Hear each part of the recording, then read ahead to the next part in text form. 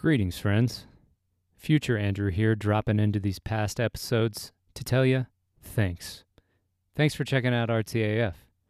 If you're valuing the show as a wellspring of inspiration and artistic fuel and would like to help keep the show going, you can find out more about how to do that at patreon.com/RTAF podcast. Every little bit adds up and keeps me inspired to bring you quality content on a consistent basis. Thanks for listening and stay creative.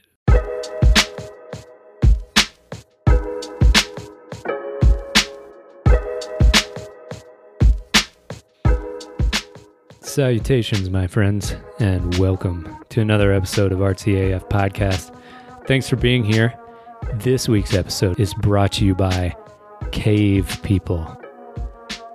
Actual hominids who used to live in caves. That's right. They're sponsoring this episode. And in fact, they kind of sponsored Olive Art. They're the very first painters. So if you haven't checked out their work, I think I should check it out. I'm your host, Andrew Norris. And on this week's episode, we have Mike Dempsey from Madhouse Art. Mike is an avid art collector and supporter of artists who just started his own brand with the aforementioned Madhouse. If you're not familiar with Madhouse, please go check them out on Instagram.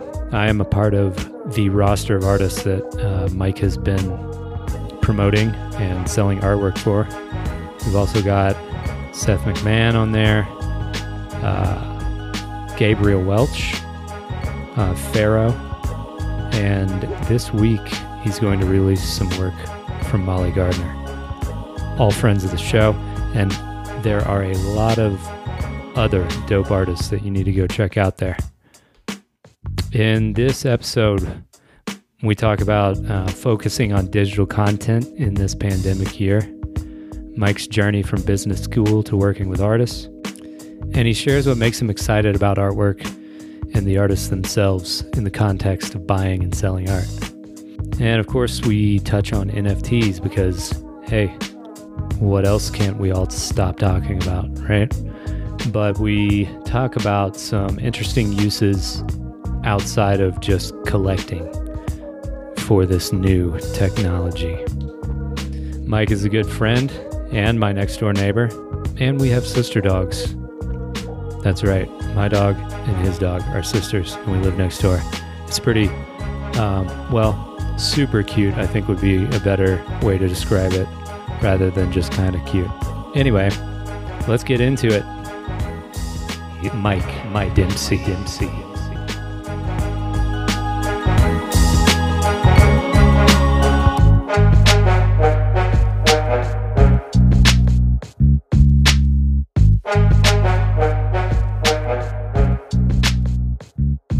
I have quite the stage voice, let me tell you. You do. Yeah.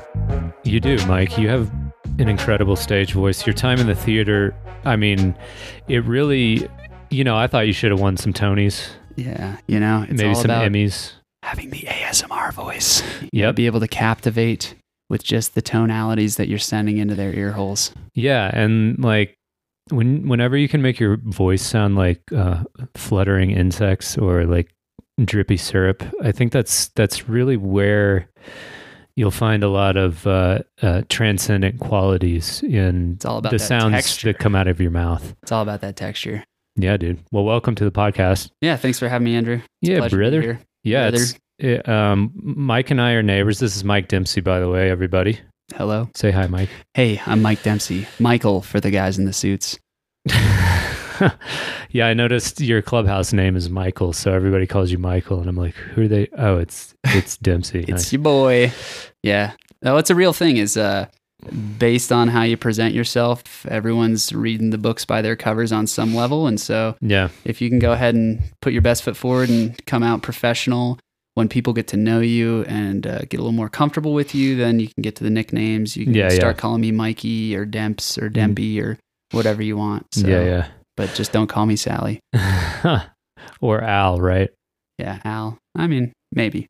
You're at a place where you could call me Al. We're close enough. We both love Paul Simon, so Yeah. So Mike, you run an artist collective. Yes, I do. What's it called?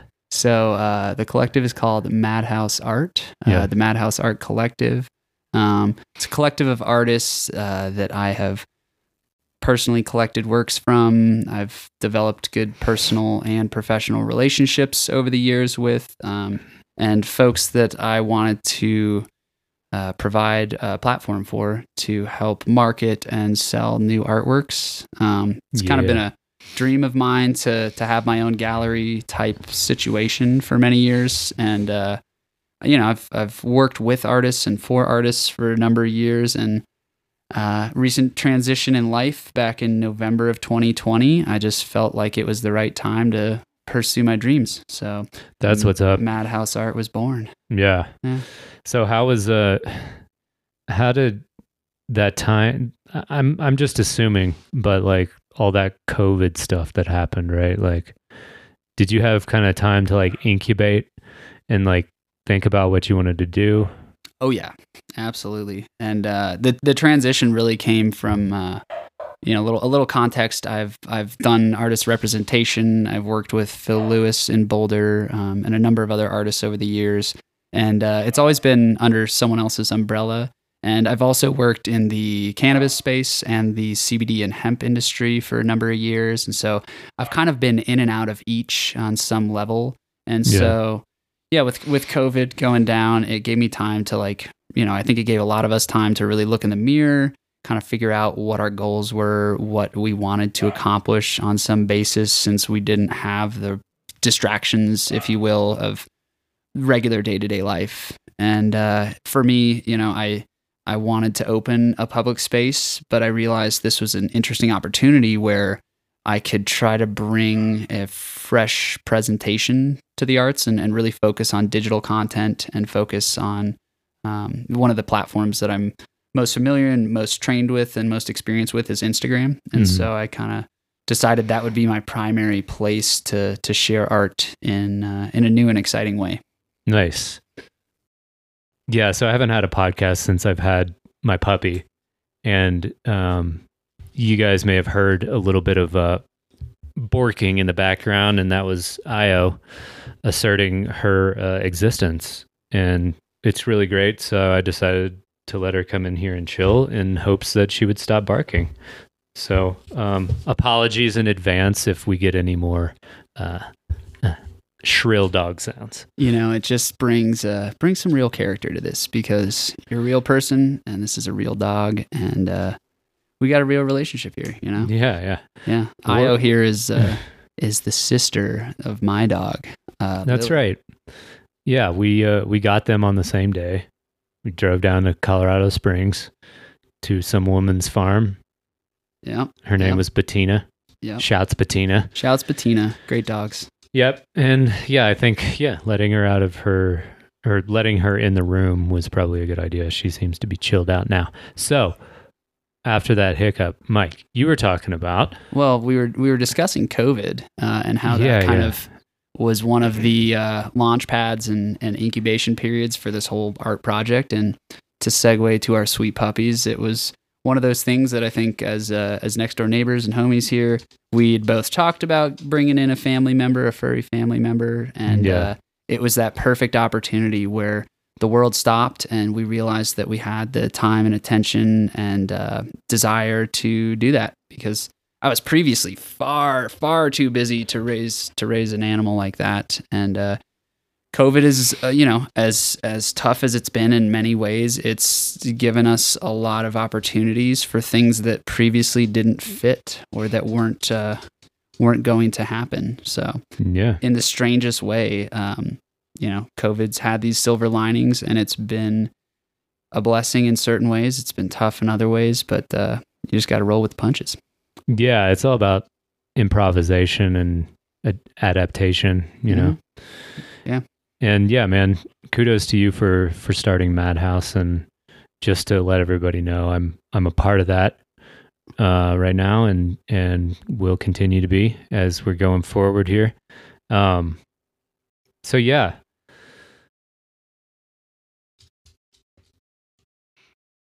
Yeah, I mean, I'm definitely excited to have you as a part of this project and as a part of, helping me craft my dreams and hopefully helping you get to whatever your dreams and goals are. And thanks, dude.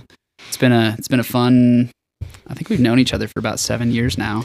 Yeah, and, that's one of those funny things. Like I'm always kind of racking my brain for where and when I met people in Colorado, especially. Especially like right after I moved here, which was in 2012. So I know that we haven't pinpointed the exact location. Maybe it was through Nikki. Yeah, but regardless of where and when it was, obviously you enter a creative flurry in a place where a lot of creatives are attracted to, and you end up just with this barrage of inspirations and meetings and opportunities that just kind of fly at you. So yeah, I don't think that figuring out the exact date upon which we met is the most important thing. Yeah, exactly. But for sure, we've definitely created a lot of good memories over those years. Yeah, dude. With many more to come. Yes. So I kind of want to get into your backstory a little bit. Sure. What were you doing? You said you were involved in like the cannabis industry and other things. What was kind of like, what was the seed that it like inspired you, I guess, to create an artist collective? I guess it'd probably be easier to give a little context because it's been this like slow brewing idea. But it essentially started in college. I was going to CU Boulder for marketing and film. And, I always loved presenting things and trying to curate experiences that drive consumer decisions, and that marketing brain in me is like, how do we make this person want to buy this thing? Yeah. And how do we show this off correctly? And in particular, like in high school, I always loved Super Bowl commercials. I thought that it was never like sell this thing. It was always, hey, how do we just make a piece of content that makes you love our brand? And how is it that you do that? So in college, I started collecting functional glass art, the Heady glass pipes in the Heady glass scene. And in Boulder, an old friend of mine who I hadn't seen since middle school flew out to Colorado and was basically like, hey, I'm going to this glass event. And I found out he was like the primary photographer of this entire presentation. And this was in 2012. So he helped me meet some of my favorite local artists because he was really tapped into the functional glass art scene in one of those time periods that was right before a lot of that scene really exploded.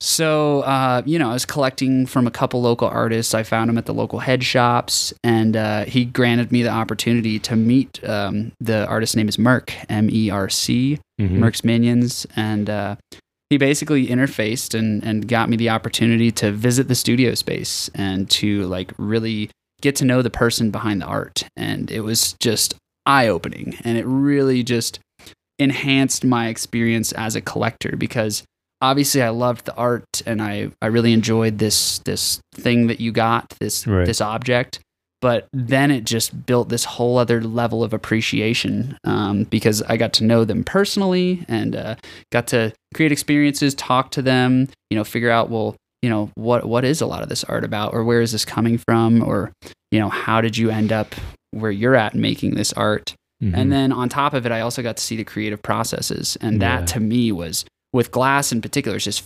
fascinating to see something that's a solid rod of glass and you hit it with heat and it has this point where all of a sudden it's magma and then it's workable. And you're taking what was a solid object and then manipulating it into different shapes and patterns.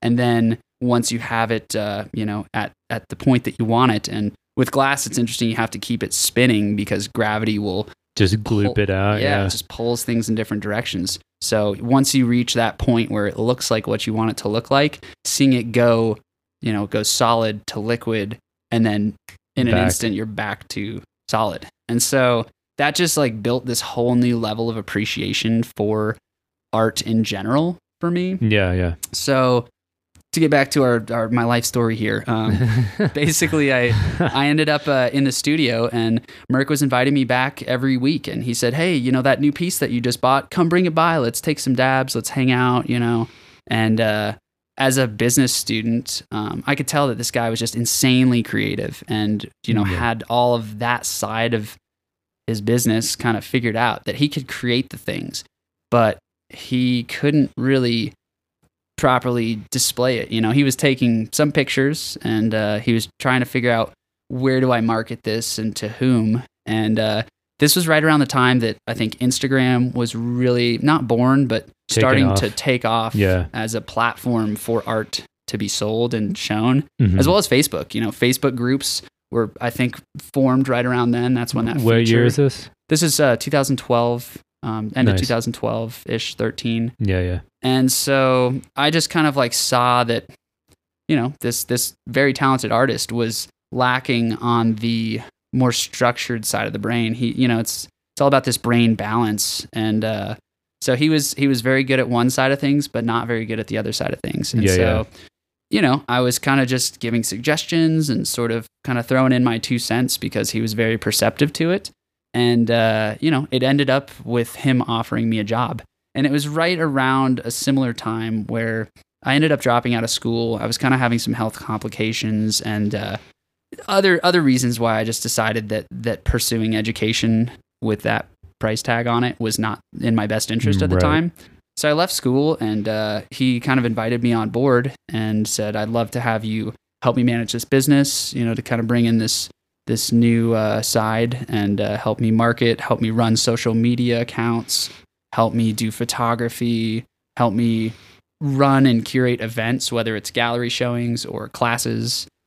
So I stepped into my first role working for an artist kind of unexpectedly, because when I dropped out of school, I was delivering sandwiches. I was working at Taste of Philly and just hustling sandwiches around. So it was this really amazing opportunity for me that I ended up diving into head first, and ended up working with him for about 1.5 years, almost 2 years. How was that experience? It was completely eye-opening, and to bring it forward to the future, I would not be where I'm at or doing what I'm doing or have the interests that I do had I not had these experiences. Right. And, I learned so much in that time, going to trade shows, working with wholesale accounts, head shops, working with collectors, trying to host events, and how do we display work properly? What are the artist's needs that I can kind of fill in? And it was an incredible experience that really set me up for what I hope the rest of my life is here. So that's interesting. You quit school so that you could basically get, and you didn't know it at the time, you kind of made a leap of faith, right? Absolutely. And to get real world experience rather than sitting in a classroom and listening to some person talk about, I don't know what they talk about in business school. Marketing funnels. And, which I'm sure is useful information, but I think people nowadays realize that real world experience is probably the best teacher. Absolutely. Yeah. And you can learn in the classroom, but until you apply it in real life and realize that not everything works out the way that it does in a textbook or written on a page. And being able to have successes that you learn from and that encourage you along, but also to have some failures or to have some, difficult situations, whether it's a business move that doesn't work out or some sort of advertising spend that doesn't produce the ROI that you're seeking or whatever it is. I think that a lot of those failures or mishaps or, disagreements that you're able to learn from were some of the most valuable experiences. And, so it was a, fantastic, time there. And so, running parallel with a lot of the glass movement was the exploding cannabis market. Absolutely. And, I think about that a lot, helped fund the whole thing. It's doing it for art too. I mean, absolutely. Yeah. I think that's part of my early success, moving out here, Yeah. And, you can't underestimate, I guess, the, maybe overestimate's the right word. I don't know, but you can't overestimate the context in which you're making art, Mm-hmm. right? Like if I were in a small town in the Midwest or something, like it wouldn't have been as well received. You know what I mean? Absolutely. Same with glassblowers. Yeah. You know? Yeah. Whether it's like the audiences that you're in front of and the Right. social circles that you're participating in and the communities that you're helping build, you know, Colorado became this place where a lot of people that were into this type of stuff congregated. Yeah. And outside of that is like, who ends up buying these expensive glass pieces? And starting out, and even to this day, a lot of it is people that are involved in cannabis businesses. Yeah. And, you know, I don't know that a lot of the Colorado art scene would be where it's at had we not had recreational legalization that brought this international view upon the state as a very cutting edge place and as Right. a place that, you know, people wanted to be a part of, and they sort of just fed off each other in those ways and continue to do so Yeah. to this day. And, you know, so, you know, I kind of, I was working with him. I had opportunities where some other friends of mine that I had known through the years that had been a part of that glass scene, but were starting legal cannabis businesses. And, you know, working with artists is definitely going to be I don't know, it's going to be a little more winding of a path and a little less sure than having a salary that someone's Sure. laying out for you Right. with the contracts written and, you know, things that are a little more sure. And so, Yeah. you know, after a certain amount of time, I ended up stepping away from working with them. And I entered the cannabis scene kind of full on. Yeah. And Were you doing marketing there too? some marketing. I was definitely doing a lot of the hands-on stuff. I kind of Yeah. developed a bit of a green thumb for a bit, so I did enjoy. You know, it's the whole other learning process of Yeah. yo, I'm going to learn about HVAC, plumbing, electric, the actual botany. Shout outs to the garage that I now occupy. Yeah, yeah. So it's something that I kind of stepped away from the art industry for a little bit. I was still taking on, you know, part-time work, gig work, helping if a friend had a question or wanted me to help do some photography or to kind of do an audit of their website and say, hey, how can this look better and improve? You know, I'd still take on little projects here and there, but I was primarily in the cannabis scene. And I was doing that then from about end of 2013 and beginning of 2014 through 2015. And Nice. that was a year where one of those businesses just kind of came to a head and we were having personal differences, myself and the business owners. And so I was kind of like left with this opportunity to start fresh again. And I said, hey, you guys, you know, keep control of the business. I'm going to go ahead and step away because we're having these differences of opinion and personalities. And it was at this perfect time. And the person that you brought up earlier that may have introduced us is my dear friend, Nikki. Yeah. Nick Contier. And basically, this friend of mine, this was summer of 2015, was kind of asking, hey, Mike, what are you doing for your birthday? This was on a Friday. Mhm. And I was like, I don't know, just hanging out with my friends, chilling on the couch, eating some good food, just having a good time with people that I love. And so he says, how about you come do that on the playa? And I had never been to Burning Man. I'd been to Nice. festivals. I love the festival scene. I love music. I love the live art. I love that environment. And, you know, Burning Man was always this like totally elevated, far out experience that was like festival squared. And it was kind of this dream that I was like, oh, I don't know if I'm ready for that or when the time is going to come. So Nikki's like, how about you come do what you want to do on the playa? Yeah. And I was like, are you kidding me, bro? That's in 2 days. I don't have a ticket. I don't have plans. People plan for months for the whole year for this. And he looked at me and he said, well, Mike, here's one excuse taken care of. And he threw a ticket on my lap. And he said, there's that. What else do we need to figure out? Dude. Absolute legend. Nikki, I love you, dude. But so he basically like lined me up with the perfect and easy access to. He said, hey, I got camping taken care of. I have a camp that we can participate with. I have a group of people that's going to be open arms to you. And also a lot of people that I already knew through the glass scene. So Right. yeah, Nikki just kind of like said, hey, come out to Burning Man, dude. And that week was just life-changing for me because I'm in the most immersive art experience of my life. Yeah. And I just remember, I think at whatever point, whether it was internally or talking to a handful of artists that I had met out there, I just, in my head and in my heart, I just said, I need to get back into the art industry. I need to get back into art representation. I want to help these artists create these types of experiences because they were life-changing for me. And, I was going through a business breakup and whatever other, personal hardships. And I came back from that just so inspired and so in love with life. And I feel like art was that primary therapy that pushed me in the direction of just like falling in love with life again and being re-inspired. Nice. And so I came back from Burning Man and I said, you know what? I think it's time to get back into this somehow.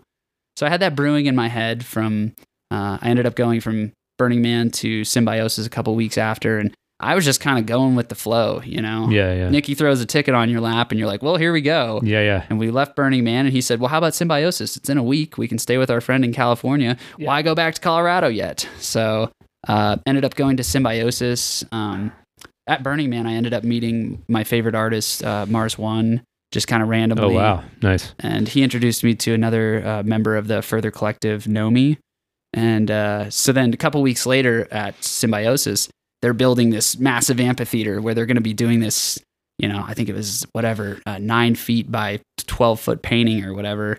And it was something that was really cool because we showed up at Symbiosis, and having met them 2 weeks before, we had the opportunity to help them finish building the installation and just, had another phenomenal experience. Right. And so for people who don't know, that installation is like kind of a small little area or amphitheater where you get to watch 5 great psychedelic artists make a giant mural of a painting. Yeah, it's like the festival stage that they have music there, but the focus is the visual art element. Yeah. So yeah, that was just, completely. Dude, do you ever, I know like as an artist and as like a creative business person, like we love to talk about like hustle and grind and all these things. And I think that's super important, but do you ever just think about like how lucky we are?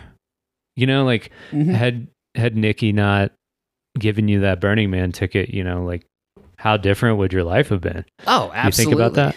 All the time. Yeah. And I try not to overthink it because a lot of the best things that have happened in my life is just by being open to new experiences and by trusting my intuition and just not fearing the unknown of like, that's what's up. Well, I should probably get home from Burning Man and figure out a new job because I just gave up a whole business with my previous business partners. And I just kind of like trusted my gut. And I said, well, I got enough money to live for the month that I get back and I'll figure it out. Yeah. And just being open to like letting things happen and letting opportunities arise. Yeah. And so yeah, just riding that wave, right? Of course, you gotta ride the wave, dude. You gotta be open to it.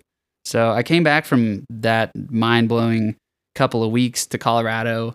Ended up going up to a party at Jason Burris's. Shouts Jason. And that was where I met my partner that was like the first truest love of my life. That was an amazing relationship. And so then that's, spitballed into these next experiences. And it was sometime over those next few months at the end of 2015 where I knew in my head I wanted to work with artists again. And I was kind of like staying open to it and like, what's going to come across my plate and what doors are either going to open for me or do I need to open for this to happen? And so that winter, it was like right around November.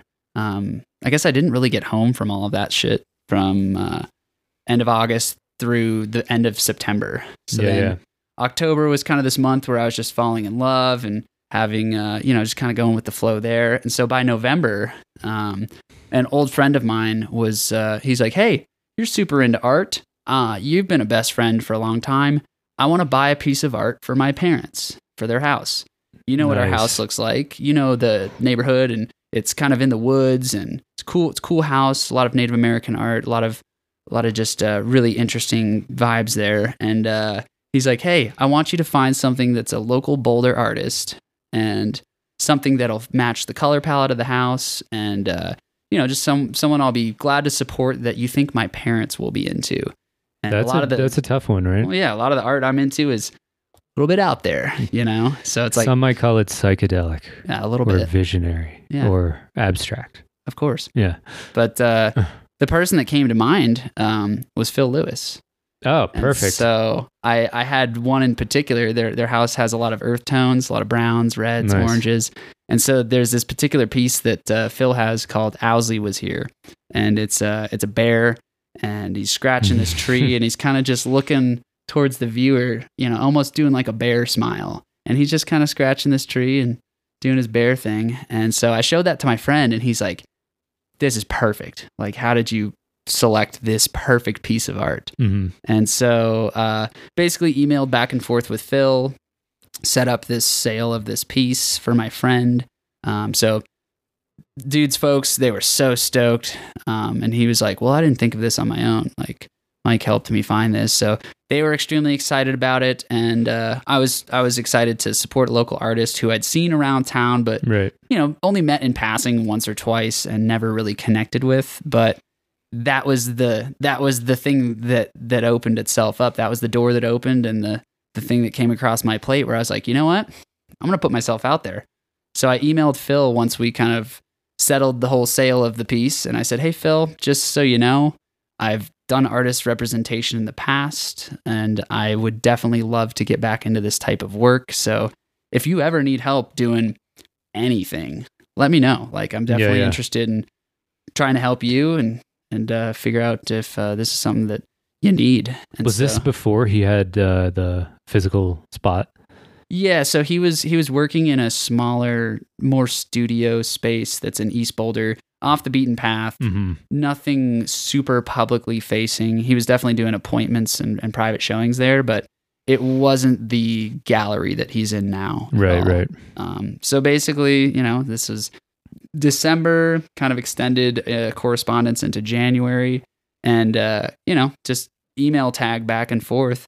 Ended up with Phil saying, hey, Mike, I think I'm actually looking for some part-time assistant or some part-time work in the gallery, packaging prints, or just some basic functions, and inventory management, and just pretty simpler stuff. And of course, I jumped right on it. He sent this job description that was pretty open-ended, and I'd been out of school working for artists or with weed for years. And so he's like, hey, send me your resume. And I was like, oh crap, sorry, Phil. I didn't have a resume ready at the time. So I sat there and I was like, well, what does Phil Lewis want to see on this thing? So I kind of assembled my experiences. Was it just like weed is tight? That was it. Yeah. That was the header. That was the whole cover letter. Just said weed is tight. Phil Lewis is tight. Let me do this thing. Yeah. But no, it was an opportunity for me to kind of like take a step back, analyze my experiences and my education and the things that I could bring to the table for him. And so I crafted up this resume that I was pretty proud of. I thought it looked just absolutely proper. And I guess he agreed because, day after that, he just said, hey, Mike, I didn't even post the job description, but come in for an interview. Like, you're the only one that's seen this. Nice. Come on in here. So I went in there in my professional hippie swag.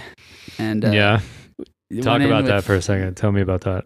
Oh, yeah. I this is my style. I like to, at home, I'm a sweatpants and cozy, t-shirt kind of guy. But, why I am Michael to the suits is that if you go to a business meeting wearing a suit versus wearing a tracksuit or sweatpants, you get this whole different people see you differently, level of seriousness. So I went into Phil's and I was wearing a collared shirt, but I was also wearing this pair of pants that my girlfriend had sewn by hand that were like red and covered with patterns. And then my shoes had some really cool ink and art on them. So like hand stitched. So it was like this business professional.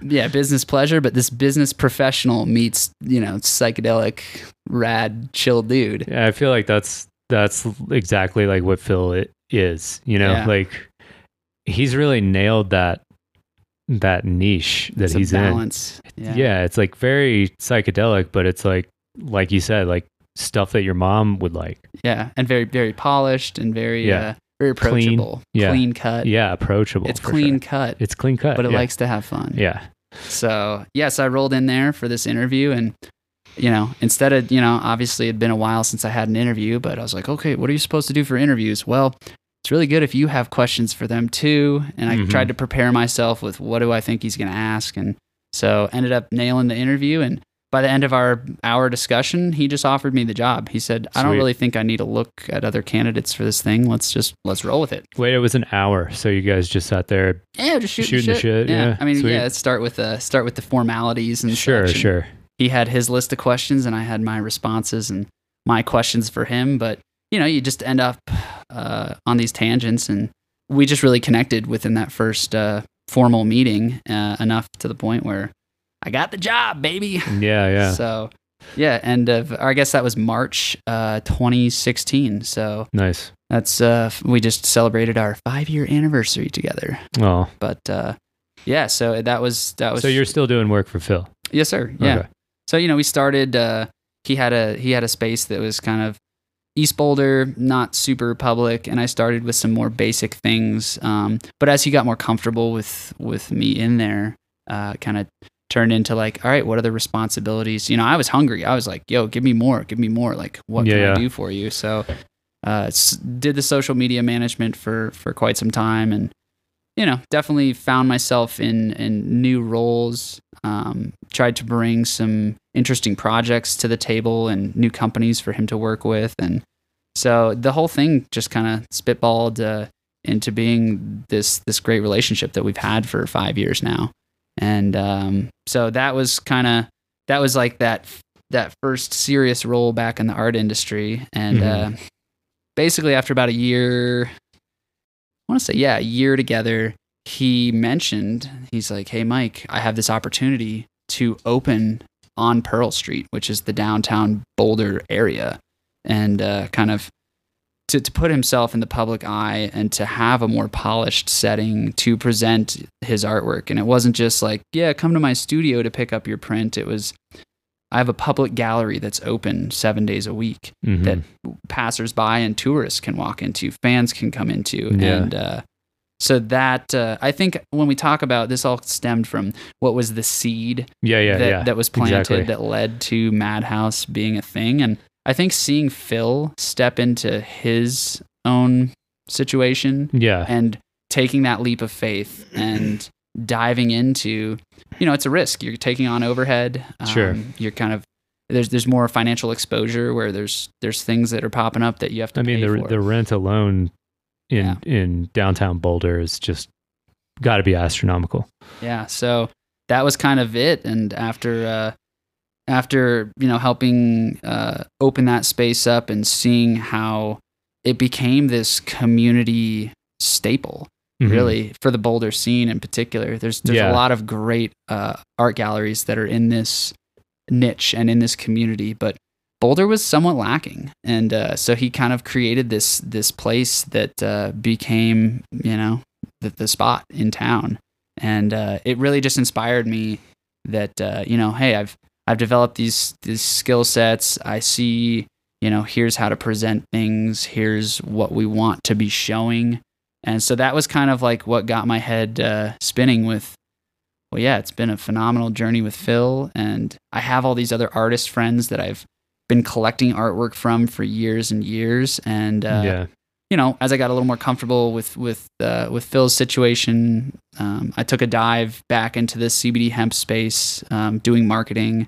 But at some level, I was like, how can I give back more? And how can I help all of these other artist friends who make amazing things and who might just need the little extra push or the platform or just that little backbone? Yeah.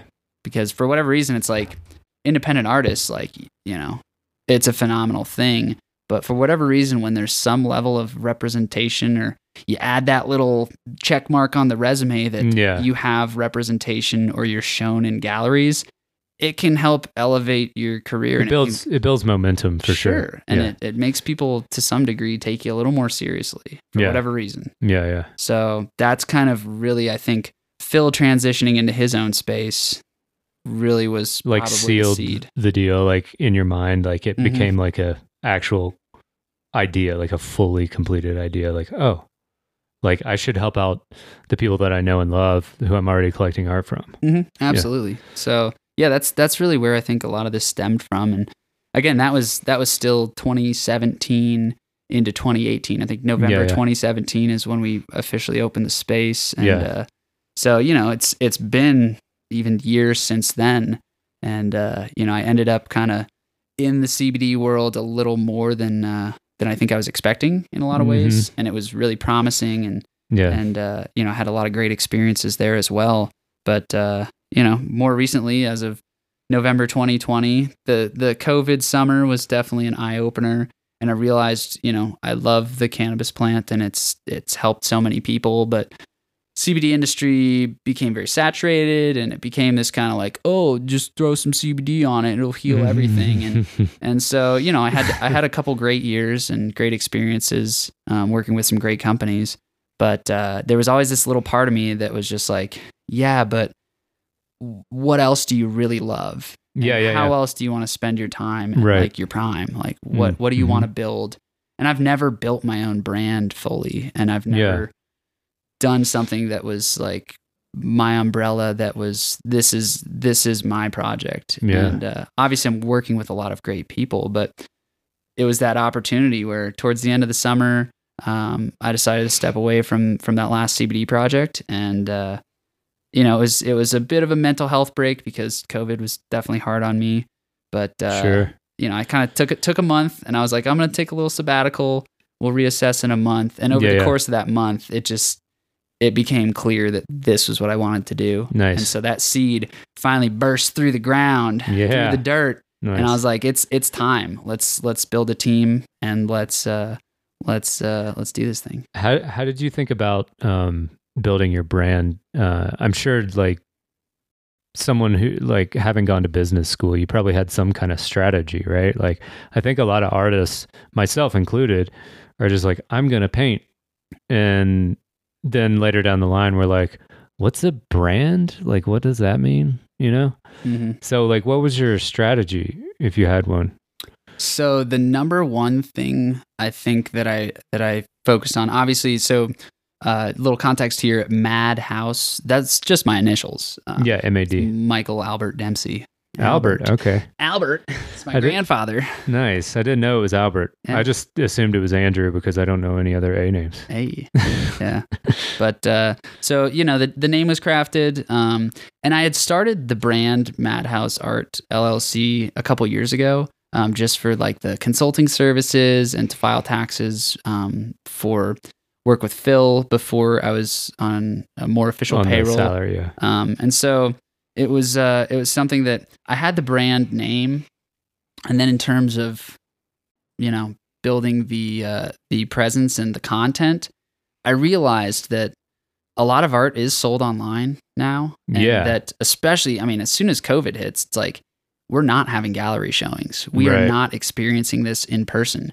You can't go see people live paint at festivals and have the connection with the art that really made me fall in love with a lot of it. And so one of the big things that I looked at in terms of like presentation was I need to focus on digital content, and I need to go ahead and share the bits and pieces that have made me fall in love with art and that made me this addictive collector, because it's like the greatest addiction ever. It's like, you know, walls are full, let's buy some more art. Yeah. But I decided that with the film background that I had, that was a feature that I wanted to particularly focus on. And so one of the main pieces of content with these Madhouse Art painting releases is a video that shows the artist in their studios with their creative processes. It's showing you what you'd see live painting. And I feel like this is something that you learned from your time with Merck, like the idea that collectors aren't just buying the piece of art, they're investing in the person and that person's process and like the story behind their art. Absolutely. And that's one of the big things is I appreciate story, I appreciate context. And yeah, the videos were a great way for me to almost invite the viewer into these intimate spaces. And if previously someone loved going to shows and watching live painting and they're sorely lacking that, it's like, how can I show that to them from the comfort of their couch on their phone or desktop? And so these videos show a little bit of that. And then also a lot of it was for me getting to know the artist and getting to know that it's a person that you want to support for whatever reasons. You like this person and you want them to keep making art and to keep being who they are. And so the videos try to give a little bit of a piece of candy with, here's some of their lifestyle, or here's something that they enjoy doing. For your video, Andrew, I was like, hey, let's just take the dogs on a hike, because that's fun. Yeah, it's great. And it's something that's like, that's a very special connection that I think you and I have, is that we got these sister dogs. You're a dog lover, you enjoy the outdoors. And so that was this little piece that we wanted to show. It was cold as fuck that day, dude. It was cold. I need to get better gloves out here, especially like with this snow coming in. And I don't know. Yeah. But that was good times. Like, I think Io really shined in that one. Oh yeah. She's a star. Yeah. But she's being a good girl right now. She's laying on her bed. This is the Io update, pup date. Yeah, the pup date. Yeah, she's I think she's sleeping even. She doesn't know I'm talking about her, so it's all good. Don't stir the beast. Yeah. But that was the whole context goal. And story. Just share that. Yeah.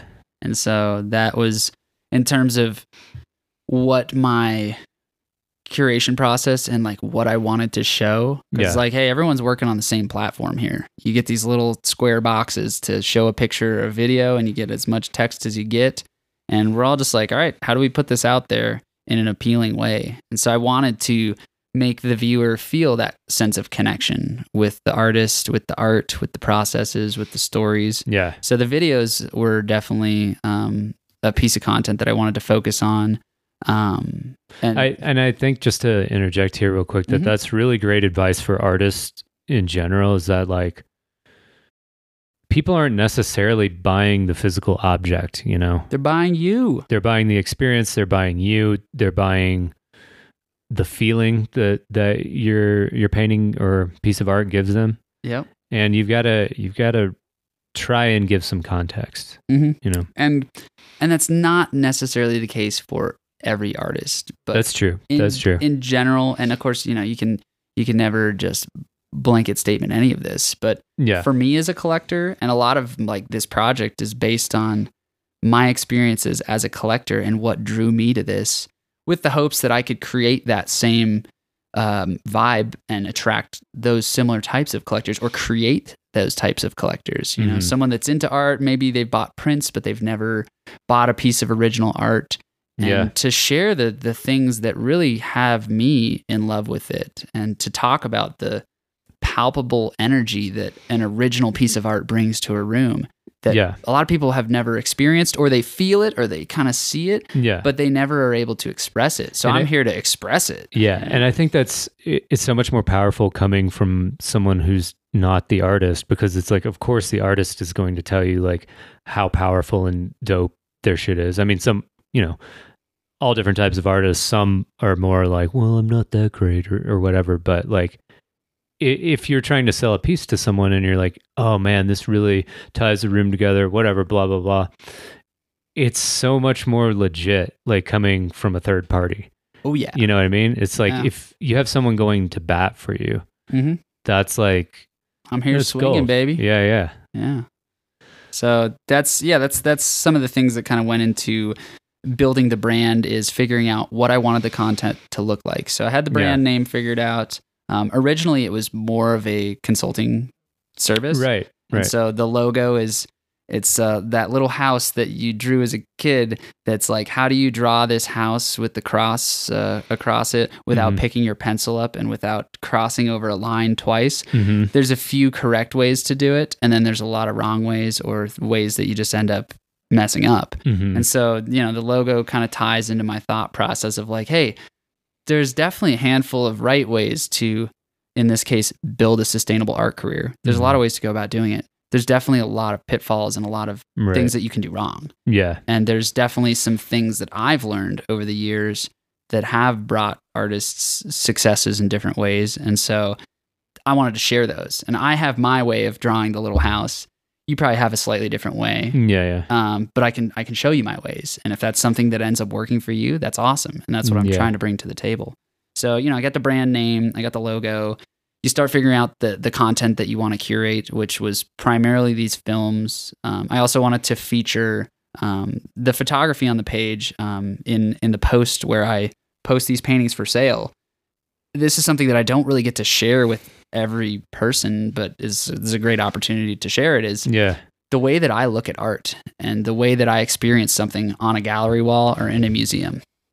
Because a lot of times you go to the museum and you got the train of people that are just going painting to painting, and they're standing 6 to 10 feet back from it, and they're listening to their headset, and they stare at the thing, and that's it. And then they just move on to the next one. And I'm the kid in there that's like, all right, I look at it 6 feet back, you take it all in. All right, then I take like 3-4 steps forward, and I start to dial in on the central focal points of the painting, and you go, boom, close up. And then I start picking apart details. And so the photography that I kind of feature on the platform is in many ways the way that I would look at that piece of art in person. And whether you outwardly realize it, and to anyone listening, that's where my thought process is. And now you're going to look at those photos and go, oh, that is okay. I see what you're getting at there. Oh yeah. But so the photos that I feature are, this is how I look at the painting.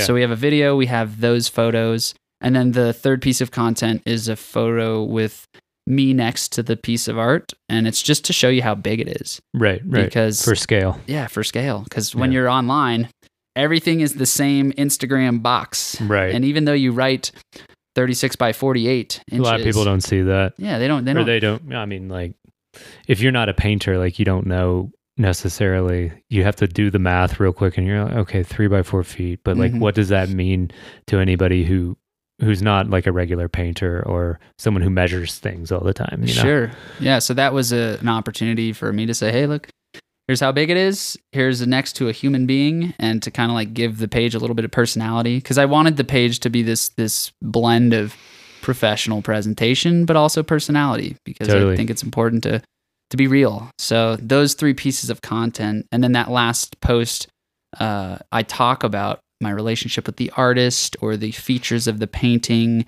that I like, or what this body of work is, or what new things that I'm seeing the artist explore. So it's just a little more of that context, where it's relationship, it's stories, it's actual what's technically going on with the piece, what I like about it, what's fresh. So that's kind of like the foundation of the brand was, these pieces of content presented in this way. Right. Just kind of keeping it cohesive and doing that same triplet with each artist. Nice. So you end up seeing the same 3 types of stuff, but each video is different. Each story is different. Each series of photographs is different. So that's a little bit about what you're seeing. Oh yeah.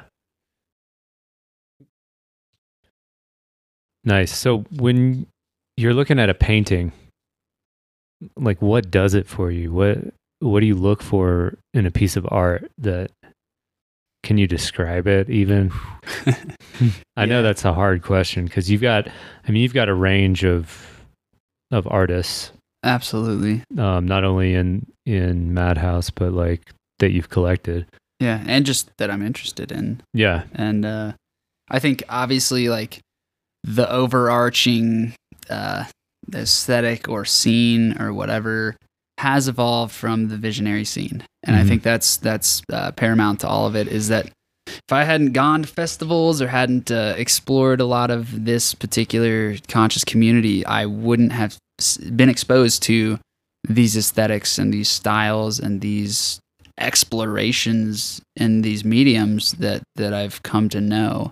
And so obviously, you can go to a festival, you're going to see, dozens and dozens, and, you see 100 different pieces of art and artists. And, you kind of dial in what you like and what you're into. And I think for me, I'm particularly interested in the unseen and the things that haven't been done before, and the things that are brave because no one's tried it quite like that. Or, right. Yeah. No one's exactly made anything quite like it. Mm-hmm. And I think a lot of that stems from, it's like, if you look at art history, it was like, we started with painters who were trying to accurately depict the reality in front of them. Right. And then we had cameras all of a sudden. Yeah. And it was no longer about like, how accurately can I depict this? And so I think I definitely like the Impressionist movement, because it then became about this stylistic interpretation of reality, not reality itself.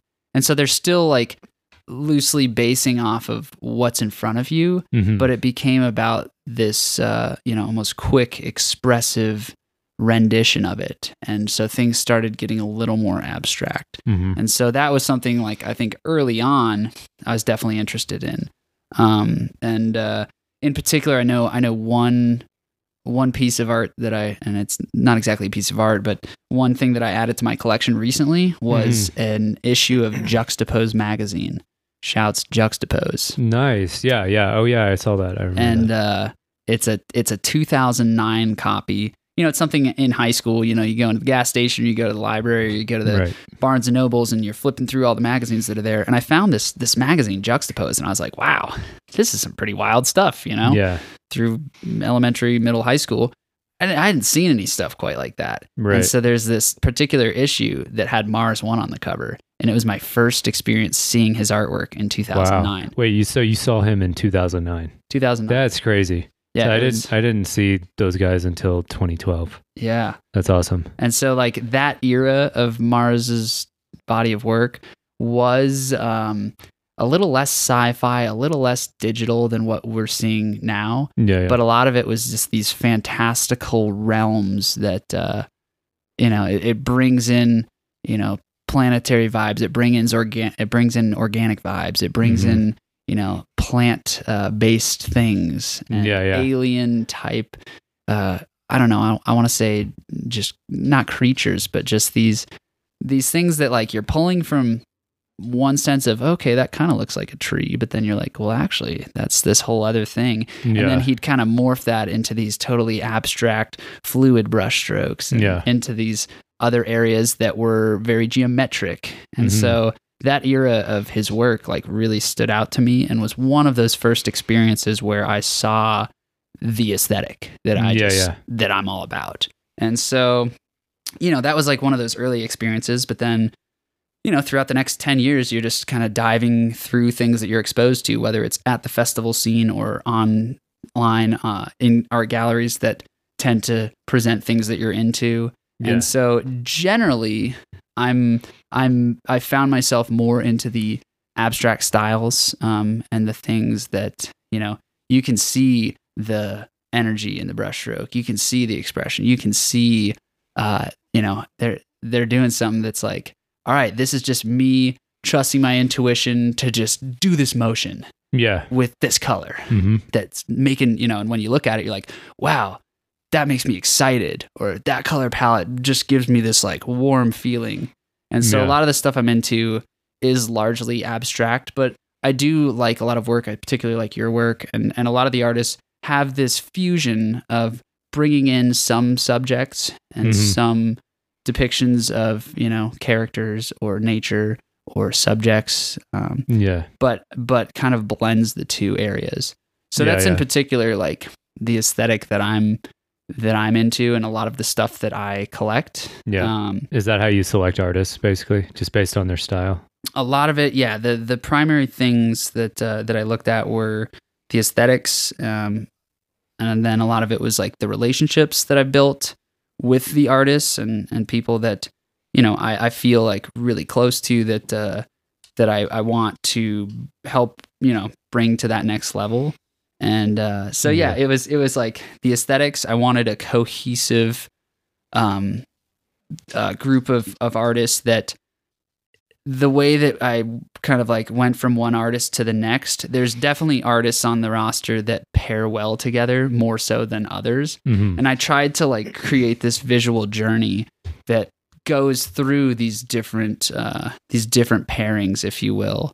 And, so I think trying to find the things that worked well in tandem with each other, and to go ahead and go from, Chris Bolin, whose work is, it's got these almost space scenes and abstract landscapes and expressive brushstrokes, and then into Brendan, that's this purely abstract expressionism. With Bull's work has these swoops, these like rounded, curved brushstrokes, and then Brendan works primarily with a round shape, and then just kind of like going one after another in this way that tied it together well. So it's not like I went from Bolin, who's doing this thing, straight into someone that's painting figures or portraits or something. Yeah, exactly. So I tried to make a point of like tying things together in this logical order that when you look at it all from a step back, you're like, wow, there's a lot of different styles going on here, and there's a lot of different voices, but there's some central thread that like ties them all together and leads from one to the other. It's mushrooms. Of course. Dude, it's that we've all found these ways of expression that are a little outside of the box, and that I think for me it was very important for the artists that were on board to like have found their voice and to have found something that's like uniquely theirs. And that's tough to say, is because every artist on some level is like kind of seeing what's around them and digesting the influences. But I wanted to find artists that were very much on their own steez, and that were doing something that was different and unique and brought something new to the table. So that was important for me to kind of have that level. And so that was in there. And then also part of my selection process too was based on, it's the relationships with the people and folks that I've met and had good experiences with, and that I've kind of just like digested as these are good people that I love. But one thing that came to mind was I wanted to help artists that like needed that little bit of edge, folks that maybe didn't have the massive followerships. The one member that I released through Cell One, he had 900 followers when I found him, and he's got this totally rad style that no one else is really reaching and doing. Yeah, and it's like, the world needs to see this. And so I made a point of like selecting artists. Obviously, you have a solid fan base, and Seth MacMahon and Gabriel Welch that are on board. They were definitely like the bigger swingers with followership, but didn't exactly have a staple gallery representative. And they weren't like, there wasn't this like determined allegiance that like, this is who I work with. So I made a point of like trying to pick people who, whether they were like overlooked by the gallery scene or never found the right thing, or they had put pieces in a couple shows here and there, but largely folks that I thought this could really help give them the backbone that they need to get to that next level. Nice. So, it's aesthetic, it's relationship, and then a lot of it is like, will this help? Because there's certain painters out there. Like I love so many of these guys that have found big success in the scene. And, but I think, do they need my help selling paintings as much as someone else? Right. So yeah. I definitely wanted to find people that were in that just launching point where they're just ready to go, and there's all this like momentum that's building, and they just need this springboard to go ahead and launch them into the stratosphere. Nice. So yeah, those are kind of like where a lot of the selections have come from. So yeah. What other are you working on? Any other projects? Like, what do you have in mind with like the NFT space that's just opened up? There's a can of worms. Oh boy, there's Pandora's box. Here goes the next 3 hours. Get comfortable, everybody. Yeah, we're just gonna turn on Clubhouse and everybody can just listen. No. Hi, my name's Mike. I'm a NFT consultant. I'm an NFT consultant, a 7-figure earner. Yeah, we love trolling the new social media app Clubhouse because it's an amazing platform. But it is shouts, big shouts. But there's parts and pieces of it that we love to troll on. But yeah, I'll just go ahead and talk about that for a second. Please do. Yeah, like I like to have a good time. It's kind of a status grab right now because it's an early whatchamacallit, an early platform. What's an early platform that is invite only? Right. It's invite only, and it's also just audio. I know I'm pretty sure I've talked about this before on the podcast, but so that's what I love about it, is that it's all audio. And so there's no like getting confused about someone's intention with their text and like, yeah, you get the tone of voice for sure. Yeah, but like you get to hear if they're nervous in front of this big audience. Oh yeah, or whether they're just confident with themselves. Yeah, I'm definitely usually nervous. I usually fall into the nervous category, I think. Yeah, so what we opened up with the shaky voice. Yeah, or I just like I lose my breath in there. I'm just like, and then, yeah, but one thing that happens is that people will go into a room with, you know, big name artists or celebrities or whatever, and they'll just go on about they'll just be like, hi, I'm this, and totally out of context from what the conversation was, and they'll just tell their life story. Yeah. And so sometimes... Yeah, they'll be fielding questions. They'll be like, all right, so does anyone have any questions about how to mint an NFT? And so they'll invite someone to the talking stage, and it's that there's moderators. There's a handful of moderators that start these rooms and open up the dialogue, and then there's an audience that's listening to the conversation unfold. Yeah, and you end up with this thing that keeps happening in every, not every room, but it's a cycle that as soon as they say, hey, well, please go ahead and introduce yourselves, and then ask your question. And 4 minutes later, you're just like, okay, are you done introducing yourself? I thought you had a question. I didn't know that you wanted to talk about all of your life achievements in front of this captive audience. And that's okay. Like the thing is, we all want validation, right? Yeah. Like, and I'm the marketing guy. I'm here hey, you got to gas yourself up. You got to talk about how cool you are. Because if you don't believe in yourself, who else is going to? And if you're not in some ways validating yourself, are you going to get taken seriously? Right. But it ends up being this like vicious cycle. There's a line too, like... Yeah, just knowing when it's like, okay, we get it. You're important too. Everyone's important. But like, ask your question. Like, let's just keep things rolling here. Yeah. So, it's something I've noticed is that like people are really all about status, Sure. It's like they really love status. We love to be noticed and to be like in the cool club or whatever, and I don't know. It's funny. I just find that like a very human thing, a very like universally human thing. Yeah. It's that the little bit of ego that like, it's like, it's sad level, but, some of the more successful, whether it's artists or people or whatever, like there is that little bit of ego that's driving you. Yeah. That is like, hey, look at me. Because, a closed mouth doesn't get fed. That's for sure, yeah. It's a weird thing where... It's a paradox, or like there's got to be some balance there. When you have to find the tactful ways to do it. Right, without, exactly. There's the other day, there's this room with James Jean, who's definitely a favorite artist of mine. He's 1 million followers, and Matt Gondek, and... a lot of big names. Crayola was in there. I think. Yeah, Crayola, Greg. Let's just name drop for the rest of the episode. Yo, dude, notice me, senpai. There's exactly. That's the whole thing, is that like people don't go on these introductory rants when it's like, the homies, me and Mike and some other random people or whoever in a room.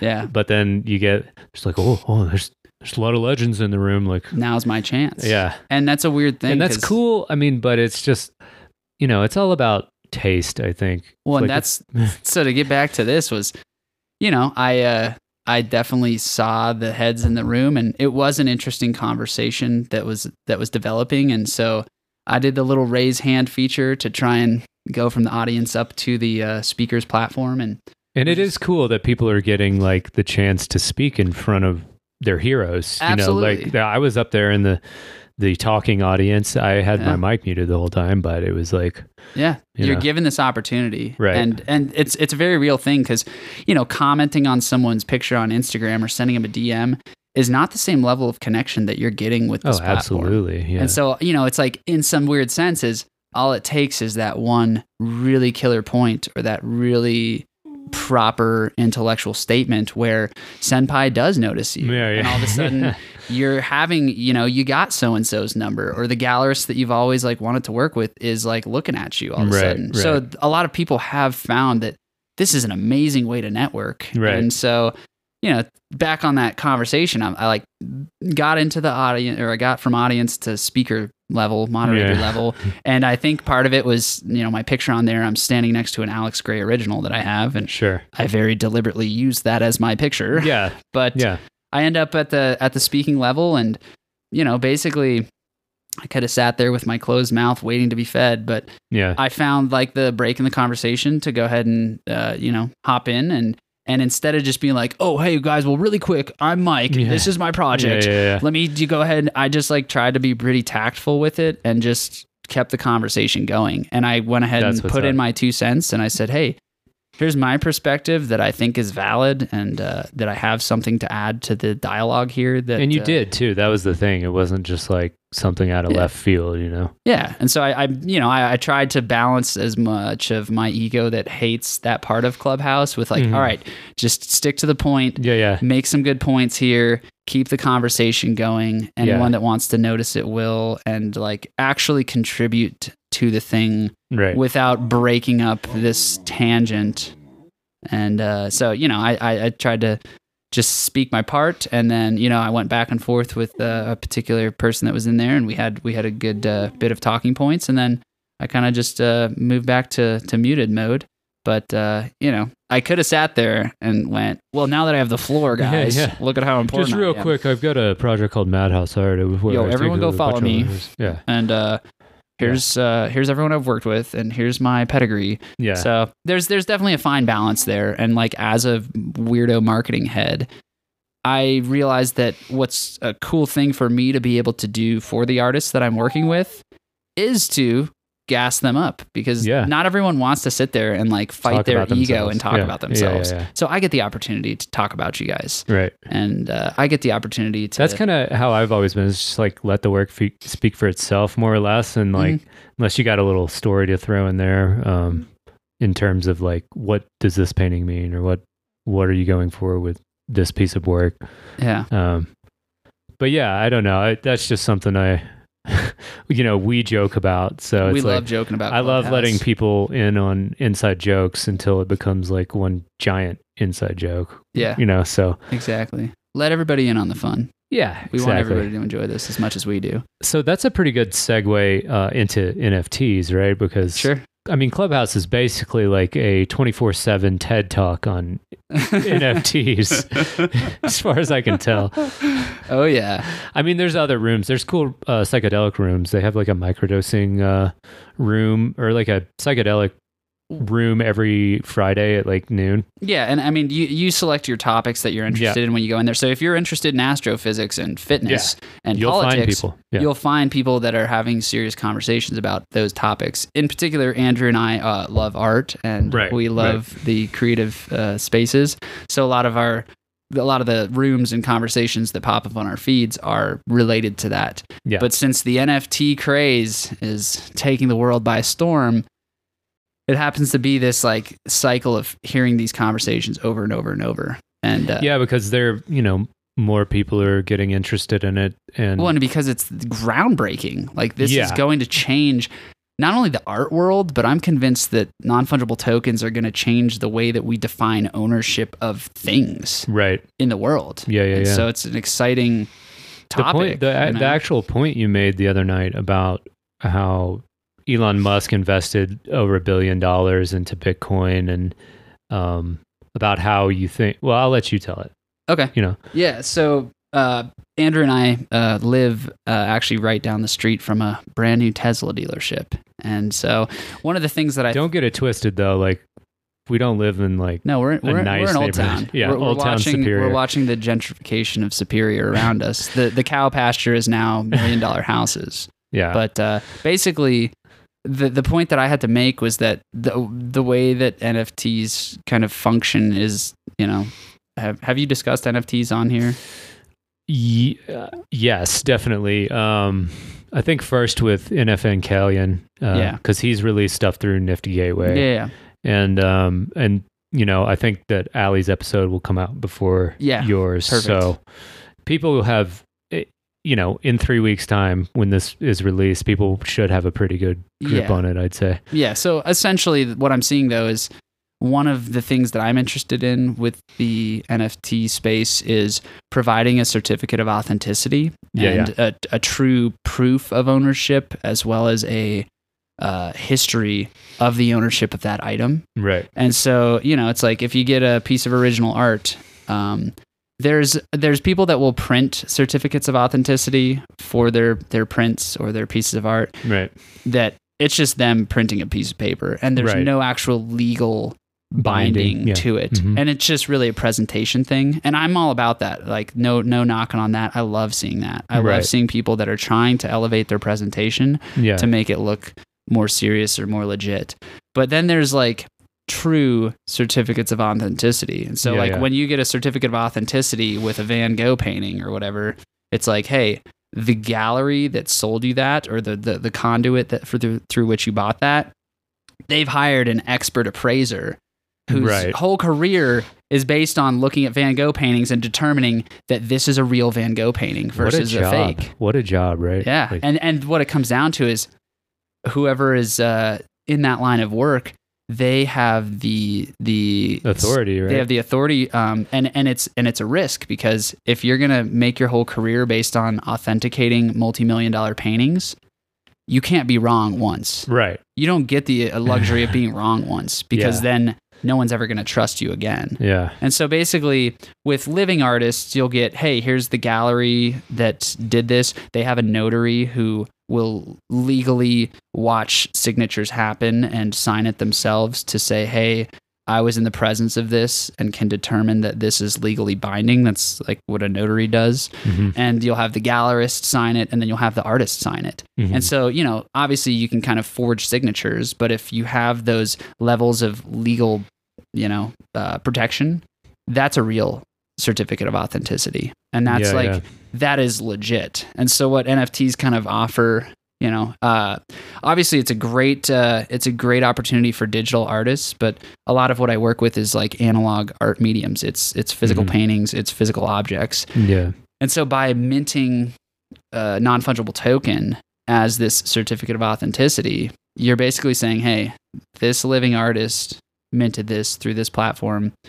This is from their wallet. They are saying that this is real. So if you get a painting, and big shouts to Allie, her presentation recently was a physical painting that is minted. So it comes with a non-fungible token. So you get the token in your Ethereum wallet that says, I own this piece of art. And then you get the physical piece of art that you physically hold in your hands. The NFT came with a short animation, which is really cool. So it was this physical thing backed with a entirely digital blockchain oriented piece of content.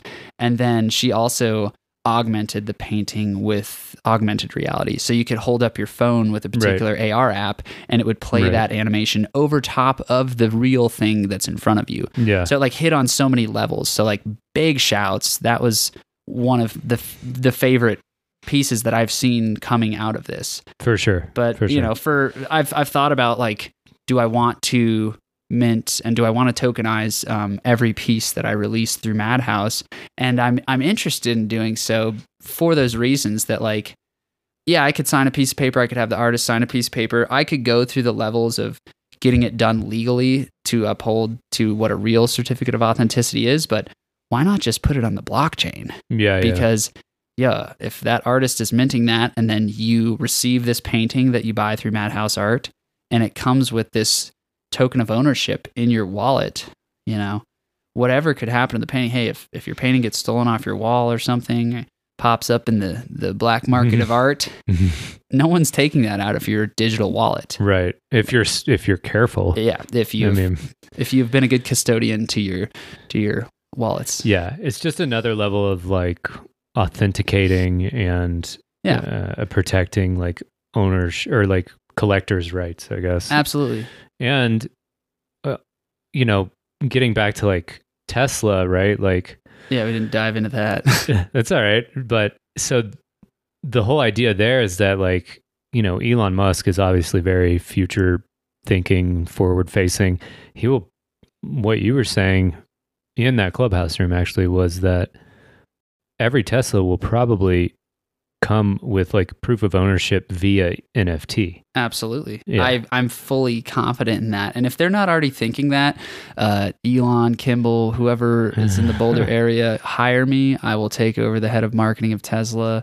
Yeah. But no, it's something where, like, when you think about how you own a car, it's a piece of paper that's a title. Right. And it's handed out by the manufacturer, and you get this piece of paper. If you're paying off your car loan, the bank hangs onto that piece of paper until you finish your payments. Yeah. And as soon as you do, you are given ownership and custody of a piece of paper that you then throw in a bank vault. How archaic. Yeah, exactly. Yeah. I mean, everything's going paperless. Everything's going digital. Right. Everything's backed up multiple times, whether it's data servers, you know, you have your stuff stored on the cloud with Apple. Well, they have 3 backups of that in case one of their data centers catches on fire. Right. So what's interesting with this ownership token that we discussed in that room was that obviously Elon Musk, he owns a car company and he's very interested in crypto space. And one of his other inventions and things that he founded is PayPal. And they were the first major financial institution to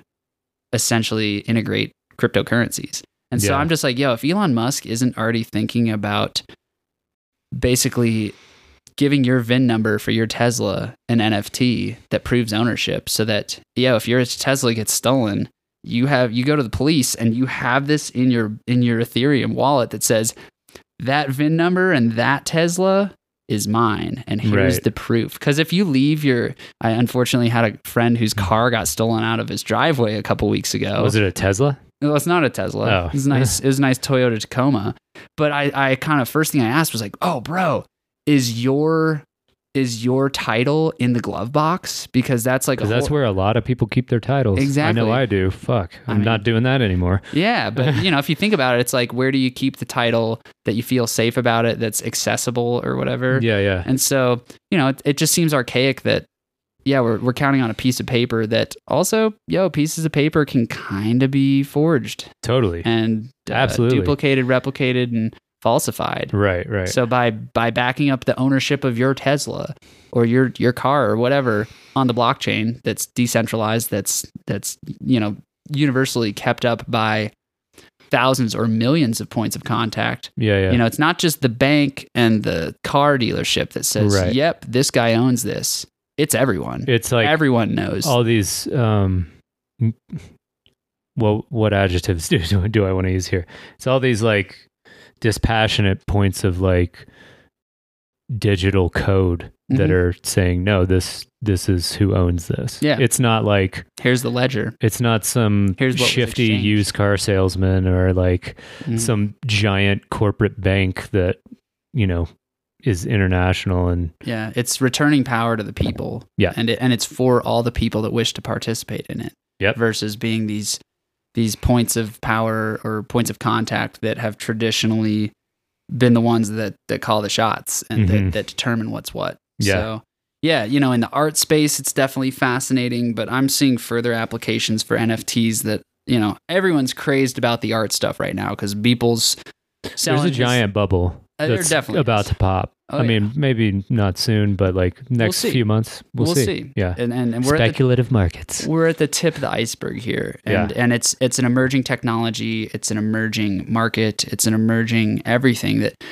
not everyone even knows what the hell we're going to do with this stuff yet or what all the applications for it are. But I do see that, especially for vehicles, and in this case, Tesla in particular, they'll be the first to adopt it because Elon's interested in this space and invested in this space. But I'm seeing that real estate will begin to be tokenized and real estate will be minted on the blockchain with, a smart contract on the Ethereum blockchain that says, hey, here's your monthly payments. And we're going to go ahead and automatically, we can set up automatic payments, or you send your payments from this wallet address to this wallet address for the owner of the house. And the smart contract will prevail. If you meet the payments and you follow along with the things, eventually transfer of ownership will happen via the blockchain according to the smart contract that was written. Right. And so after your 20-year, 30-year mortgage, boom, you get the NFT for your house, and then you own that. And then you no longer have to worry about where the deed to your house is, whether it's locked in a bank vault or kept stuffed in your mattress. Like, it's on the blockchain, so you can access it from your phone or anyone's phone or computer. Right. And so I'm just seeing like far larger applications for that technology than just the art that we're seeing now. Yeah. But I am, I am really excited because, in particular, I've always been about one-of-one objects, things that are originals, if you will. Yeah. I love prints. I love making art accessible in every way possible. But my personal preference is I like collecting the thing that's like the one. Oh, yeah. And it has the hand touch on it. And so for digital artists previously, I work for a primarily digital artist, Phil Lewis. And so, it's interesting that by minting these digital pieces of art, you can say this is a one-of-one because you're the only one that's going to get it. And here's what's special about it. Even though it is a bunch of ones and zeros and it's a JPEG or it's an animation, MP4, or whatever piece of content, you technically could replicate it infinite times. But isn't there a way that you can write that into the smart contract that Allie and I discussed this yesterday, but like, ownership doesn't mean you have licensing rights. No. And I want to stress that. Absolutely. Doesn't mean you can, you buy this Android Jones NFT. It doesn't mean you can go print t-shirts with that art on it. Right. Yeah. He still owns the rights to the art. You just you have the provenance that this is the one, baby, is yours. Yeah. So it's the same as when you sell a painting. So exactly. I think that's important to stress, just because, it bears repeating, just because I know some artists are very like hesitant, and like I saw someone said like, oh, well, if I've been trying to sell my art, some pieces in my art collection, and I want to mint those as an NFT, but they're other people's arts. And it's like, just as long as that person's not licensing it and not trying to think that they can duplicate it and make money off those duplications. Like, it's always good to talk to the artist too, because you'll need to write them into the smart contract so that they get royalties. Because that's the biggest thing. I mean, that's one of the most exciting things from my point of view about all this, is that like, no, if your art sells again on the secondary market, you get like a 10% cut. And I think that's something that in the high art, the fine art world, that's previously, whether it pisses an artist off seeing, hey, I sold this to such and such collector for $1,000, and then they turned and flipped it for $10,000, and you don't see a dime of that. And why is the person that's reselling it actually making more money than you did in the first place for creating it? Right. And it's really, there's a particular film that we got this captive audience, but it's a film that I've been sharing with a lot of the artists on this roster because of the fascinating points that it brings up. It's a documentary called The Price of Everything, and it dives into a lot of these topics in terms of, how do art and money relate? And then also, there's particular examples of, they bring up one of the main art shows that was a transition between the high art market that's spending millions of dollars at Christie's and Sotheby's. It was a transition from, hey, all the old masters, like if you wanted a Rembrandt, well, there's only X amount of paintings that exist, period. And as soon as those sell and find their homes, like those traditionally sought after pieces just started disappearing. And so the transition from that into contemporary art being the next big market, because it's continuing to be produced and it's living people that you can meet and interact with. But basically, this one dude is, I forget what his job was, but successful stockbroker or something, just this New York socialite kind of guy. And so he had a massive collection of contemporary living artists. And he had bought things for whatever prices he did. I got this for $1,000, got this for $5,000 or $10,000. And he put on a show in New York and invited all of his rich buddies to it. And he put whatever price tags he wanted on there. So all of a sudden, and he invited a lot of the artists that he collected from to the show. And there's this clip in there where the one guy approaches him and he's just like, yo, man, I see you just sold this piece for $50K. You got it for $2,000. Like, I'm feeling pretty slighted here. Like, don't I cut? Yeah. Don't I get something from this? And the collector who put that show on, his point was, well, look what I just did to your market. Your next painting that you sell directly to this person, you get all 50,000. Yeah, and so he made a point that was like trying to be defensive about it. That was like, hey, here's why I think I did nothing wrong. There's a lot to unpack there. Of course. But I think what we're getting back to here is that the NFT provides the opportunity, if that sale is done in this manner, right? All of a sudden the artist is getting 10% of that. You're getting $5,000. Yeah. I mean, if the profit from it was $48,000, you're getting 10% of that. The artist is going to receive $4,800 of cryptocurrency in their wallet automatically. Yeah. Without any mussing or fussing, Yeah, it just happens because of how that contract is written. So I think that is, like you're saying, Andrew, that's a really valuable part of what that provides is the royalties, is the opportunity for you to benefit from the resale instead of it just being like, oh, look, someone else resold and yay, my value went up, or I got in a new home or something. But you actually receive some financial incentive for that secondary market. Yep. And it is awesome to see that. And there's they interview a lot of the folks from Christie's in that, they get the auctioneer, they get the head of the auction house. And there's a woman that she sells her works for, I don't know, between, I want to say 10 and 50K. But then she's sitting there watching this auction unfold and sees her piece sell for over $500,000. And she just kind of goes, whoa, like, I guess I just got to take that how it is. Like, yeah, man. Hooray. But it's hard to see. It's like Annie, who I'm going to have on soon. She minted Beeple's first NFTs and sold them for like something in the hundreds of dollars. Yep. And didn't take any cut. And now he just made like nearly $70 million yesterday. Oh, he didn't make that much, but the sale was nearly $70 million. Do you know how much he made? Was it 35 or 34 or something like that? So I don't know what that contract was written. I thought it was a 10 or 15% of each resale. No, but I mean, because it was an auction through Christie's. Yeah. It was an NFT auction through Christie's. Yeah, the final sale price was 69.3, I think. Just to be, I'm pretty sure. Yeah, right in there. Teetotaler about it. Yeah. Also, my homie's been joking about missed opportunities. Should have just bid $69,420,000. But whatever. That's our missed opportunity. Dang it. But yeah, we're talking about like the third largest art sale from a living artist in history. Yeah. Insane. Yeah. And it's a digital artist. Eat that, Jeff Koons. Yeah. Sorry, Jeffy.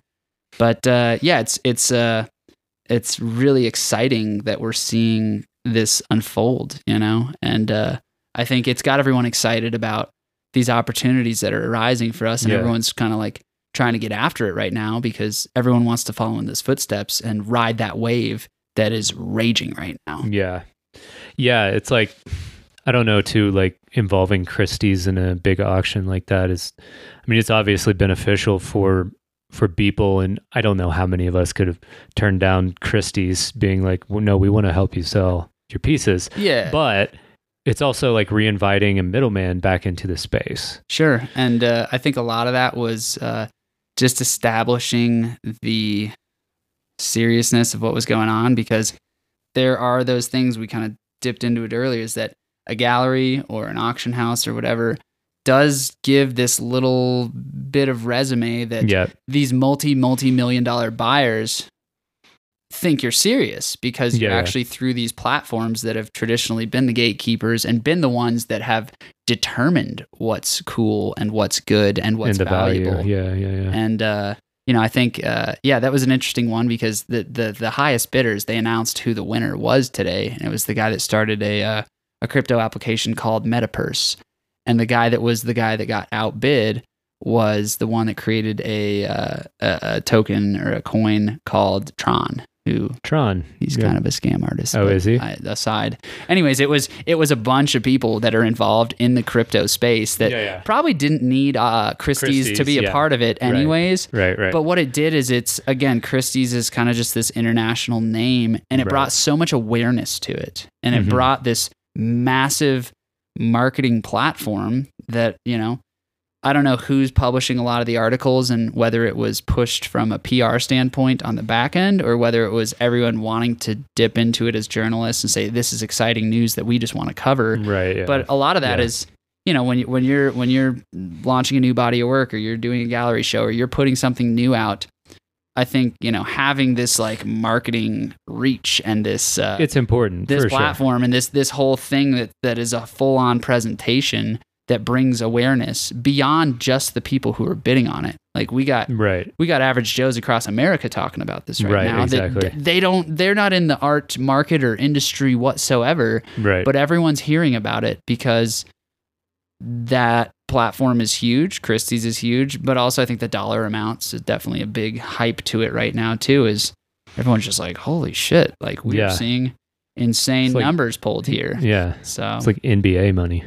Yeah. That's funny though, right? Like, I just had this thought, like, I don't know how much LeBron James makes per year, but I don't want to know. But it's buy some LeBron. Yeah, it's probably more than like half of that Beeple auction, right? I mean, I don't know. It seems like sports figures get, they get paid out the ass and like $100 million a year contracts. Yeah. Type of shit. Okay. There you go. I don't know where LeBron's at, but I mean, he must be up there, right? There's sports figures that, whether it's just for playing or it's for playing and their endorsements with Nike and Adidas and whatnot, like they're making hundreds of millions of dollars a year. Yeah. So, So it's kind of high time that like art superstars got fucking paid that much, So where are you trying to go now? Or next, I guess next is what kind of, what's like your dream project or what's your goal?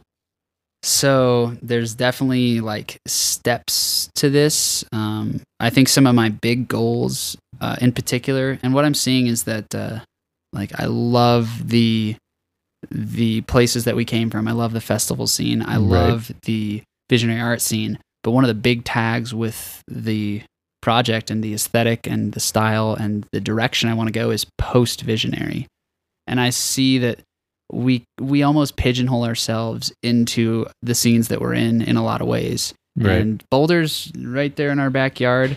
Google just built this massive campus. And so I'm just seeing that like to help all these artists that I work with get to that next level of like struggling to sell a $10,000 painting. Like I want to tap into new markets of appreciation and introduce new people to this stuff that they maybe haven't even seen. Yeah. And so I think on some level, like a 5-year goal for me is to have a booth at Scope in Miami. Oh shit! And big goals to get into that Art Basel like next level thing where we're no longer going to the, and we can still hit the Sonic Blooms of the world. I love them. They're my bread and butter. I have so much fun at them. But I want to like be able to take the steps past that and to be able to present this art in a totally new context. Yeah. Because I think, there is a lot of really cool cutting edge contemporary art out there. And I think so much of the struggle in terms of like, well, what makes this a $5,000 painting or a $50,000 painting? Mm-hmm. Once it's refined enough and once the quality is there and the style and the voice is unique enough, it's really about who you're showing it to. Absolutely. And so, how many kids go into the festivals have 50 G's for a painting, and it's very, very few. It's almost none. It's really close to zero. Yeah, it's very close to zero. No offense to anybody. I mean, you and I definitely don't have 50 grand for a painting either. I mean, no, not at all. We're lumping ourselves in this category too. Yeah, I mean, that's where I'm at. And so I want to be able to tap into these new markets, whether it's the tech industry and like trying to connect with the executives at Google in Boulder that will say, oh yeah, we have this entranceway and we need a 15-foot by 5-foot painting and our budget's $100,000. And to be able to provide that opportunity for an artist or a mural space or whatever. So whether it's tech industry or real estate developers or just like finding like, how is it that we can like level up and graduate and step into these new markets that can sustain that level of, financial prosperity. Because, it's definitely, selling art is hard, man. Oh yeah, dude. There's this quote, I forget who it is, but they're just like, hey, all that, selling art is stealing some space on a rich guy's wall. Yeah. And I forget who says this, but it's fascinating that like the same item, art is subjective, and art can kind of be what you say it is. And as long as you provide the value for it and show that, the history of this artist selling pieces that sustain that price point, like Beeple's never going to sell these like $100 prints again because of what just happened. Right. And so will he be able to sustain $1 million pieces? I hope so. And I think so based on what's happening. Right. But I want to help everyone get out of this cycle of like struggling to sell their pieces for a couple $100 and tap into new markets of people and new audiences that can support this, that they don't even know that it exists yet or that they need it. Right. And to like create that connection with it to the point where they see their new favorite piece from an artist that they just started getting into and they have to have it. And to them, it's like $10,000 just a drop in the pond. Right. And there's no question. There's no low balls. There's no whatever. It's done. So I think like, that 5-year goal is like scope or something of that level. Yeah. But on a shorter term basis, like my main goal with the project right now is build this audience as fast as possible. Because if we're going to keep developing and putting out content, I want as many people as possible to see it. Sure. So like I've tried to create explosive audience growth at the beginning, which is, got my little tactics that seem to be working. Yeah. And to just grow the audience as fast as possible, to share this with as many eyes as possible. Nice. So we've introduced 12 artists, and I'm very excited. In April, I'll be introducing 4 additional artists. Nice. We're going to be kind of taking a lap back through everyone that's on board. Website's launching here at the end of March. So that's something that's been a development here. And I'm excited to kind of like have that piece that's so vital. Artists have a business card, have a website. Yeah. People will take you a little more seriously. Totally. But short term is website launch, introducing 4 new artists, releasing more paintings with the artists that have already we've kind of taken a lap through the first releases, and just continuing to build this roster up to within the first 2 years will be 24 artists that I will kind of have on board, and eventually in the next I want to say year and a half, but a lot of this is contingent on what happens with the pandemic and how things open back up and at what timeline. But right now, there is no physical space for Madhouse Art. Right. It's appointment only out of my home. It's private showings.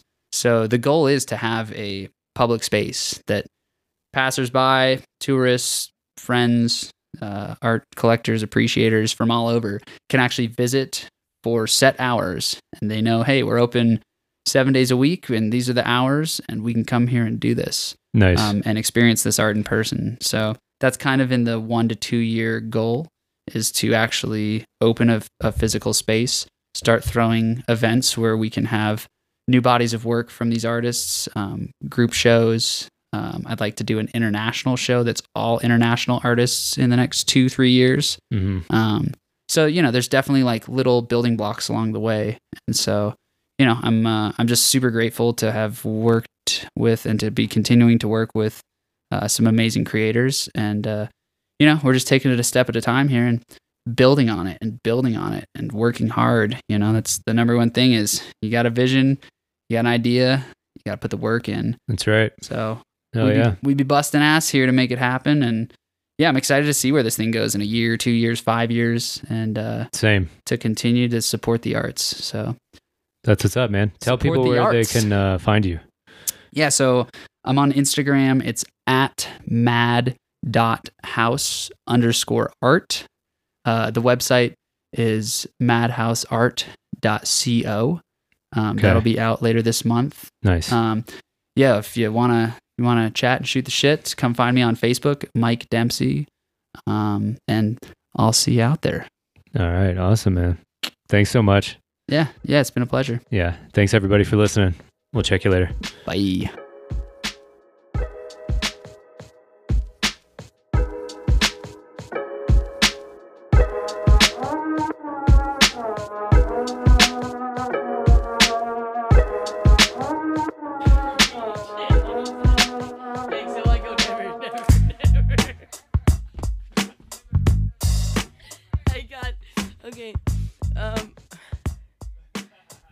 What came first, the chicken or the egg? Who picked up a paintbrush? I can't.